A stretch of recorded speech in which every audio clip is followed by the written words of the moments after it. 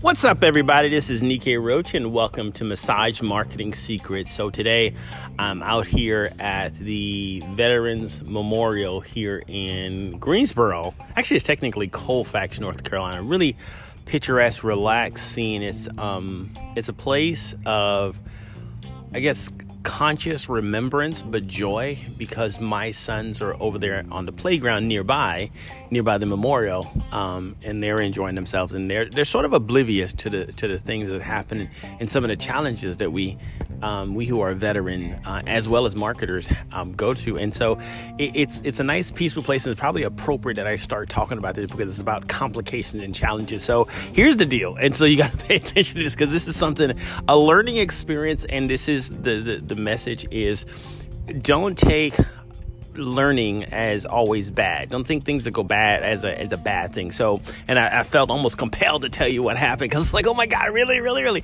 So we, in marketing locally, we do print advertisement as well as digital marketing, as well as we use radio and of course social media as various other marketing formats to get folks to understand, and how to kind of beat down the bushes against competition. If you're not marketing, that's the rule of thumb. If you're not marketing, you're really just waiting for yourself to die. And so we decided to use a new photographer for our new article that we're doing in a prominent magazine locally. It's about a service that we provide, and we needed a little bit more information, so we asked them to do an entire article and a whole featured article. So with that, we wanted to make sure that we didn't use stock photos. That's a key. Don't use stock photos if you can get away with it with your magazine articles, because stock photos people can spot. Unless you're using possibly a national media outlet, maybe that's appropriate. But if you need the focus to be directly on that individual, spend the money. It's not that expensive to be able to go out and find a photographer. So our last photographer did an okay job, but it just didn't really capture the essence. So on the recommendation of one of our clients, we found another photographer. Looked at their work. I was very, very impressed with them, and their resume looked fairly good. So I said, let me give them a try. It was just the first time out, and I was looking for a long-term relationship. So it started out weird because I had another affair that I had to go do, so I couldn't be there directly at the spot. Mistake number one is be on time and be there for your own photo shoot. And if you assign somebody else, make sure they understand the essence. That was my mistake number one.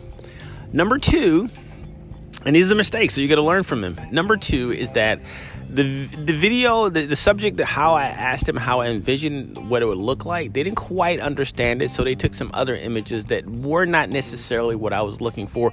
But by the time the deadline came, you kind of had to go with what you had. So put it in, was okay, not a biggie, and interesting. So then the photographer asked us, hey, can you give me photo credit?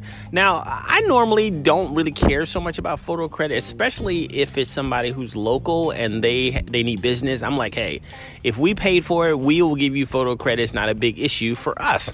As a matter of fact, we love to get people to, we love mutually beneficial relationships. So giving someone photo credit, even though we paid for it, is no smack to us. We don't, it's not really a big thing. So this is where the story gets kind of weird, is that so when one of the images showed up in another person's, not a competitor, actually an ally in their marketing campaign, even though we paid for it, it wasn't a big issue, except that the image came out before our article. So if the image came out after, it probably wouldn't have been so much of a thing, but it came out before, which means we paid the money for someone else to take that image and actually use it in their promotion. So it's sort of like the thunder is gone from that particular article because that image is already out there. You surely don't want your images popping up everywhere. And that was the second mistake, okay, was not making sure, and this is the key, is if you're going to do an ad campaign or you're going to do any photos where you hire a professional photographer, make sure that you retain the right to all digital media. That's important. Now, the thing about it is I live in the South, and here in the South, we're used to the old good rule, which is the handshake. Oftentimes, we don't sign contracts as much as a lot of people do, especially like in New York and California, where there's a litigious society where people sue you left and right. In the smaller communities, usually a good handshake and an understanding that if you pay for something, it will not be used on another project for someone else without them asking to do it. It's just fair.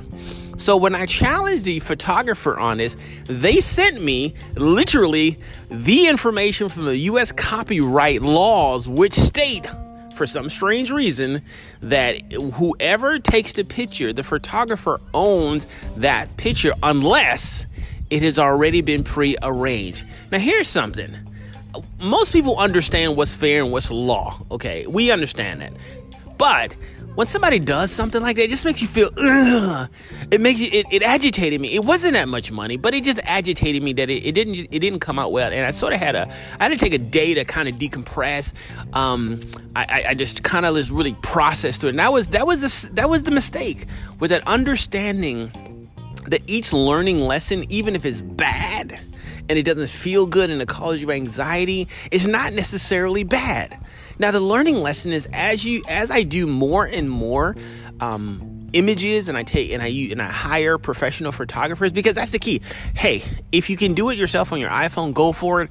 But when you go in a magazine, don't use your iPhone. Go ahead and hire a professional. But when you do that, make sure that you retain the right. And that will keep you, literally, I'm telling you, what will probably save you thousands of dollars in headaches and possibly lawsuits down the road because you feel like you got a bum deal.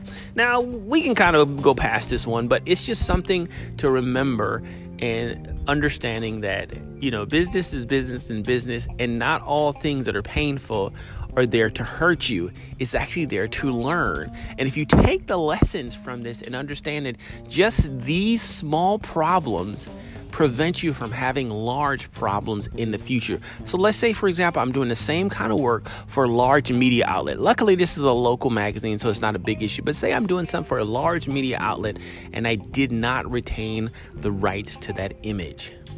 That image could have been all over the media, and someone else could have taken credit for that, even though our company paid for that. So something to learn, something to digest, something to figure out, and something to build your massage marketing and enterprise and anything that you want to build in the future.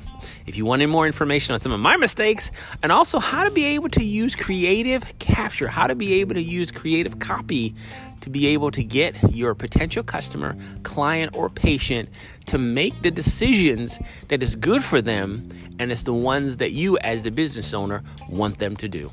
I'll see you next time. See you on the next Massage Marketing in the Future.